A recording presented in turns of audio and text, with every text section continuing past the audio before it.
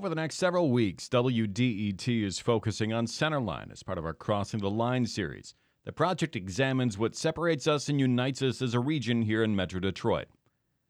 Southeastern Michigan Indians, Inc. is a Centerline-based nonprofit that works with issues relevant to the Native American community. Director Sue Franklin tells WDET's Alex McLennan the group hosts an authentic Thanksgiving meal every year, known as a ghost supper. And this is always a ceremony to help our relatives who are transitioning to the spirit world, that time of remembrance for them. And we would invite anybody who is around to come to that. And that's what happened. That's what we do here. So we have this where we fix our traditional foods, we prepare them. We make a pumpkin that is stuffed with wild rice, venison, and cranberries. That's how I make it. There's different kinds of soups that are made from my husband's nation, Oneida. I make a Three Sisters soup that has corned beans and squash in it. It's really, really good. And there were other things, like my mother would make a whitefish soup, and we also will make a wild rice soup, corn soup.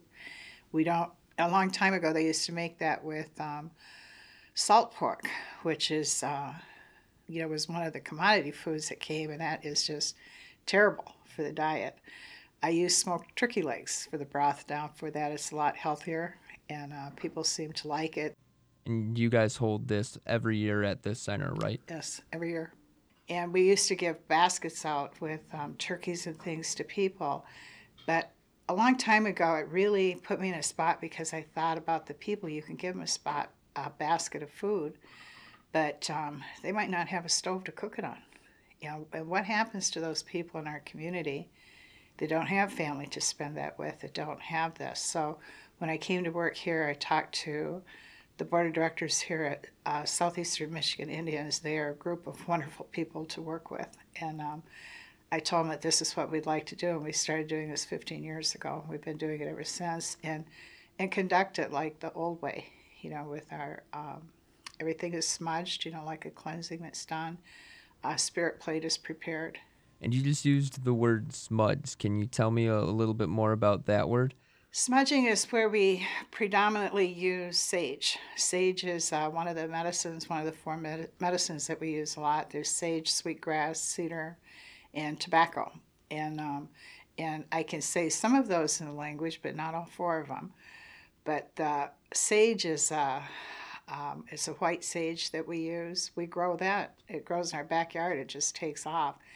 But after it's harvested and dries, you'll take it, make like a little ball with it, and put it in we use abalone shells, they're about this big around, and light it, and it'll start producing a smoke. It doesn't have a flame to it. And my husband uses an eagle feather. He's a native, he has an eagle feather, and he gets that smoke going, and you use that smoke to bathe yourself with, just like you're refreshing yourself with cool water over your face and hair.